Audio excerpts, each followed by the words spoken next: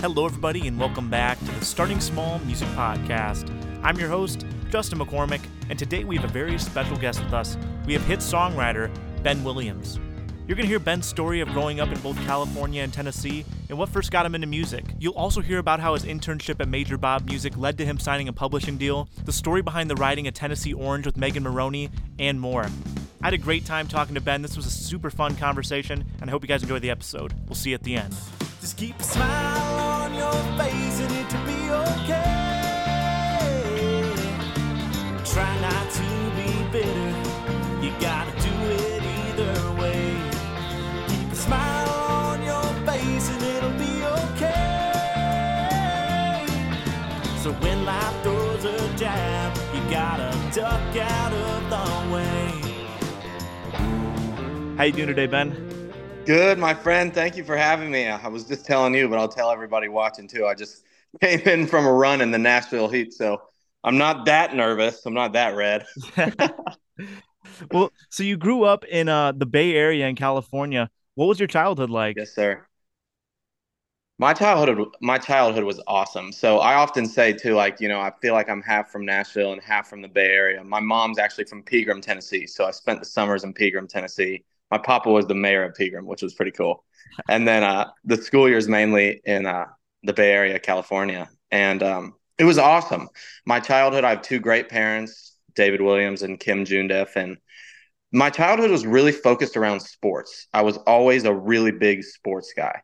Like that was my main focus. That was my goal. I didn't grow up in a musical family at all. I didn't really do music at all. I kind of played guitar a little bit. My brother played drums. But football and track were my main priorities. And I was the captain of the football team in high school, which was sick. And then I ran track, and it wasn't really until college where I got into music at all. That's awesome. So growing up, even though you weren't playing music, what kind of music was being played around the house, or what were you even listening to kind of get you hyped up for sports that made you feel a connection to music? Dude, such a great question. From as long as I can remember, I've always listened to country music. And I've always listened to the country radio, which is still what I listen to. I still listen to country radio. And it was because my mom grew up on country music, and she just played it in the car, played it in the house, played it while she was making dinner. Country music was always on. And it's funny that you asked that too, because I literally remember being in the locker room before football games or before track meets, and everybody be having rap on and getting pumped up. And I'd be in the corner listening to Jamie Johnson in color and kind of crying, and that would fire me up instead of Getting some in your Drake feels song. before the game. Yeah, literally. I remember there's a Randy Houser song, Anything Goes, which was a pretty deep cut on him, and that would just fire me up. The emotion would get me excited. Oh, I'm the same way. I totally get that. Yeah, which is so weird, but it's true. So you end up to go on to actually run track in college. Take me through that process. I mean, because music probably wasn't even on your mind at that point, right? No, it wasn't on my mind at all. And actually, I went to Santa Clara University in Santa Clara, California, before I transferred to Belmont in Nashville. And I had this whole pent up thing of being a college athlete was really cool, and it was gonna almost be my personality. And that was so dumb of me because I was on the cross country team, which is not the coolest thing ever. But I got to college and quickly realized man, this is hard, and it wasn't everything that I thought it was gonna be. And I found myself in a pretty, not a super dark place, but just in a what is life sort of place. And the summer before college, I had a keyboard that I just learned chords on for fun. So I actually brought that keyboard with me to college. And then it was December of 2017 where that keyboard was in my room, and I was kind of in my feels and stuff. And I played a few chords on the piano, and literally a song, I swear, and obviously it was horrible. It was my first song, but it just flew out of me. There was nothing I could do but write that song. And I was what the heck just happened? Yeah. And it was the coolest thing ever. And then next thing you know, I was skipping class and just writing songs all day at Santa Clara in California. And from that day on, literally I've done the exact same thing every day. And that's just write songs. But pretty much to skip ahead in that story, when I was writing songs like that, I quickly just realized, Nashville, which I had known the back of my hand from spending the summers here, was the hub of writing songs. I didn't know you could do it for a living. But really quickly right then I realized like, dang, I do not want to be studying communication and political science anymore. And Right. like, I want to write songs, whatever that means, whatever that is. But I knew I had to go to Nashville. And so I actually ended up calling the cross country and track coach at Belmont and being like, hey, do you have like a spot on me? And he's like, hey, I'm going to go talk to admissions like right now. And if they let you in, like you have a spot in our locker room. And literally like 2 hours that same day, I dropped out of Santa Clara and accepted admittance to Belmont, which was crazy. That's awesome. Now, Yeah. during your time when you're still running track, you start writing songs every day. Are you kind of pulling Yeah. from like every part of your life at that point since you hadn't written any songs up to that Yeah. point? Or you writing about your time at college? What was that like? Yeah, I was definitely, like writing about high school girlfriends and like, missing my family. And I was also, which I like looking back was really, really cool, was like I really immediately like fell in love with the craft of like a Nashville song or just like a really good song or even like a smart song with a twist and a flip and internals. And like I picked up on that really quick. So like as I was feeling all of these emotions, like I feel like I definitely got all those like high school feelings like out in like the first 10 songs. Yeah. And then like I quickly just tried to like, and not consciously, like subconsciously, started just trying to write cooler, smarter, craftier songs. And like I think one thing that I like will say now looking back, and again, like I'm still so new, but like I really think I was trying to write really, really, really smart, clever, crafty songs because Hardy was also taking off at the time. And I wanted to write songs like he was writing, like all those crazy songs. And I feel like I had to write those crazy, clever, try to write songs to get to the simpler songs I'm trying to write now. I don't For know if that sure. makes sense. No, for sure. Yeah. Was there anyone like on your campus that you were collaborating with at that point, or was it just solo writes in your dorm? At Santa Clara, it was all solo rights that like 6 months before I went to Belmont. And then when I went to Belmont, which I loved my experience at Belmont. I I had written a lot still by myself. And then my class at Belmont, which was awesome. It was like, well, I guess there were like two different classes, but we all wrote was like me, Patrick Murphy, if you know Patrick, he signed Mhm. to Warner, Kenzie Carpenter, Ashley Cook, Lauren Weintraub, Nick Boyd. Like Wow. that was, I'm sure I'm leaving somebody out, but like that was our class. And so when we weren't all trying to write, like Peyton Porter too, she was at Lipscomb though. But like when we weren't all trying to write on Music Row, because we were all trying to write on Music Row and like get out of the school bubble. Yeah. That's who like, we would come back from class with and be like, yo, you want to write real quick? It was wild, dude. So what are some of your first memories of when you moved to Nashville, kind of getting thrown into like where everyone's songwriting? Like kind of did you feel Yeah. kind of at home when you first got to Nashville?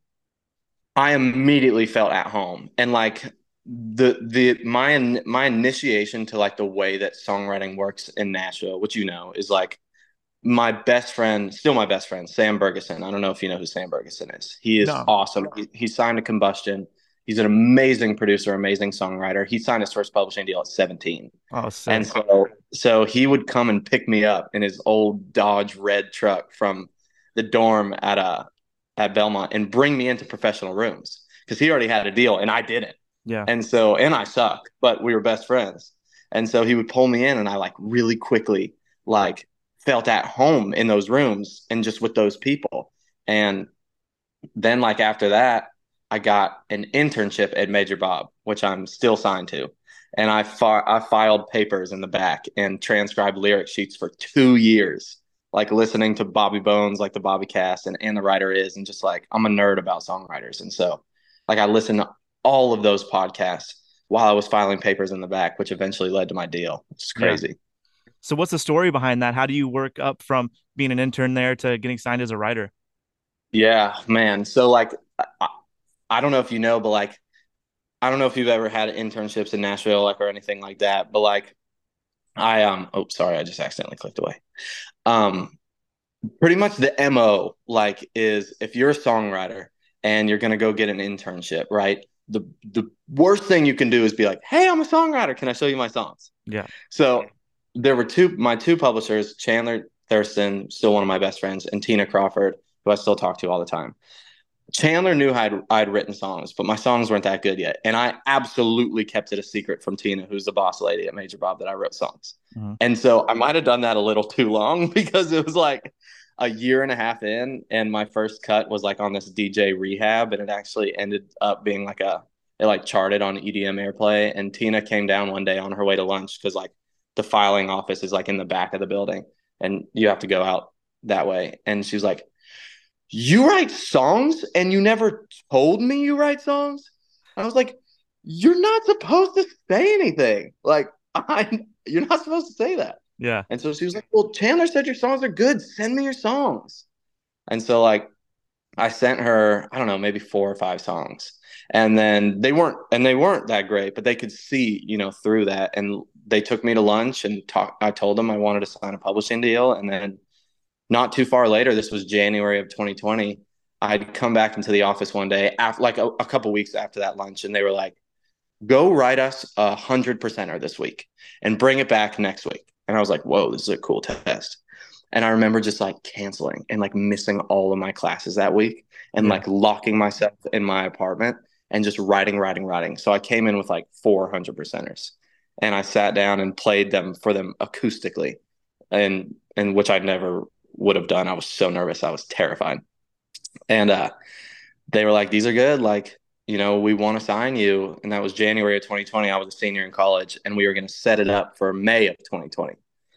And then COVID hit in March, which put a halt to all of that. But we eventually signed in August of 2020. That's so awesome, man. Now talk about Wow. 100%ers. Just 2 days ago, I was at a Jordan Davis show interviewing his guitarist Dylan for the pod, Nice. and Avery Anna was opening the show. And let me tell you, man, Narcissist, like hearing everyone scream that back live, such a dope song, man. What do you remember about the day you wrote that? Oh, dude. You just gave me goosebumps mentioning that. I think about that song all the time. I love playing that too. Man, that song was so freaking special. That was my first write with David Fanning, who's gone on to be one of my close friends and collaborators, and also like, Avery and Parmley's producer. But that day we came in and we were just like, let's just write something different. Let's just write something weird. Yeah. And like, we wrote the first verse the way it is, and like in the first 30 minutes of that, right, really fast. And then we were kind of stuck on the chorus, and Avery and I actually went into a different room, into the piano room, we call it. And Andy Sheridan and David stayed in the room we were writing in. And Avery and I went off into another room, and I would love to find this, but we wrote like a whole chorus. And Avery and I were like, "This is it. This is sick." And we went back into the other room and we were like, "Yo, we got it. Like, we got it." And David was like, "Nope, we got it." And we were like, "Okay." And then I don't remember how much they had. I think they had the first 2 lines, but David and Andy were like, "You say that I'm crazy," like the exact way you hear it. And Avery and I were like, "That's dope." Like, never mind. We're not even going to tell you what we did. And then I think we only got through the chorus that day. And I actually ended up going to Italy with my fiance and her parents at that time. And we hadn't finished the song, and they were meeting the next day to finish it. And I was out of town. So I sent them like on that plane ride, like 3 full second verse options and like bridge options. And like the bathroom floor was in one of those things. And they like kind of pieced some of it together, but it wrote a bunch of brand new stuff over that. So it was almost like normally I'm a really fast writer. Like I'm out before 2:30. Like if it feels good, I just roll. Yeah. And that was almost like a Frankenstein song, like pieced together, which was crazy because it ended up being mine and Andy and Avery's like all first gold records and first big song, which is crazy. That's awesome. Now, you also Yeah. just had a huge #1 with Tennessee Orange. Every time I turn on the Oh, radio, dude. you're definitely going to hear that within the first couple minutes of being on. What's it like to have such a massive song? Dude, it's I guess it's today's the 13th, so it's 5 days away from being a month since it went #1, and it is like still so unbelievably not real. Just because like, that's what we dream of as songwriters, to get a #1. And like you definitely get bitten by the bug where as soon as you get it, like within the first 30 minutes, you're like, all right, time to do it again. But like it's so special, dude. And like that song is so special to me. My mom went to UT, and just everything about that song is special. And, for my family to hear it on the radio and send videos is so cool. But like, I'll just talk about Megan because that relationship to me is so important, because I was her first co-write ever. Like, I don't know if you knew that, or if anybody knows that as much as I do talk about it, but like, it was a little after 2020, but we were still writing on Zoom. And like the minute that we got on that 50/50, I was like, this girl is special. And then like that EP that we wrote, she was just willing to say things that nobody would say, and like willing to put the song first and foremost, because she knew like without the song, nothing else comes. Right. And so like Hair Salon was the first song we ever like co-wrote with other people. And like it just like went from there all the way up until the day that we wrote Tennessee Orange, to get back to that specific song. I had come into my office that day and Tina canceled my right before I even got there. And I was like, she was like, Megan is writing with David Fanning and Paul Jenkins, who she had never written before. And Megan and I had already written 100 songs. So she was like, I'm going to throw you in there, because they don't know Megan, and you and Megan always write. And Megan called me on the way there and she was like, thank God you're coming. I'm so excited. I had this idea last night. It's called Tennessee Orange. And the hook is like, in Georgia, they call it a sin. I'm wearing Tennessee Orange for him, like on the phone. And I was like, that's dope. And then like that day we wrote it. And 6 months later, I don't know how many months later, but she put it out. And she'll even say this because we just talked about it in another interview. But basically, when she cut that song, she was like, yeah, I'm putting out that Tennessee Orange song. And we were like sick. And she's like, I just know I'm gonna write like another football song I'm gonna like better in 6 months. So I might as well just get this one out there. That's awesome. Now, did it have that feeling when you left that day? Like, could you have predicted that it was going to go to where it was? 100% no, dude. Like I I some days you're like, damn, this is a hit. And like I try to feel like that most days, but like you just never know where the song is gonna go when you leave that room. And like we definitely left the room that day being like, that's a sick song. Like I haven't heard anybody say that before. Like, and that was really special. But I couldn't have like guessed that that was gonna be like the biggest one for all of us. For sure. Now, I like to It was close my interviews by asking, what's a piece of advice you've learned along your journey that you'd give to like the aspiring musicians, songwriters out there? so true. Like I've heard this before and I'm not regurgitating. It's just so true. It's like show up first and foremost, show up. Like the day that I was Megan's first co-write, I was actually on vacation in Denver with my future fiance's parents and her whole family. And like that day, I could have easily, texted my publisher and been like, hey, I'm on vacation. I should really hang out with her parents, like, and not do this Zoom write with somebody who's never co-written before. But like I didn't, and I showed up, and that like changed the landscape of my career and my life. And I gained a co-writer for life and a good friend from that. So like showing up first and foremost, and then just like eat, breathe, sleep songwriting. It's just true. Like, even when I get home from like a double, I want to like hop on a podcast and like hear about what people are talking about with songwriting. And like a lot of people don't like to check the charts, but like I love looking at the charts. I love seeing at what's moving fast and what new artists are at the bottom of the charts. And like I just love studying the game. I think it's so important for like songwriters and artists and anybody in the music business to like study the game of songwriting, study the publishers, learn the business, like learn about licensing, learn about the difference between master points and publishing splits and like what deals look like. Like, I guess my advice is first and foremost, show up and always write. And then also like be a nerd of the game. Like if you love it and you eat and breathe it, which like you do and so many people do, like study it, because that's at the end of the day, that's our bread and butter. Well, guys, there you have it. My conversation with Ben Williams. Ben, thank you again so much for coming on the show. I had a great time talking with you. Everyone go follow him on Instagram at ben.williams.music. And make sure to come back next week to hear my conversation with hit songwriter Jim McCormick. Check out Starting Small Music on YouTube to see all the video content from our interviews. And also, follow Starting Small Music on Instagram at Starting Small Music and let us know who you'd like to hear on the podcast next.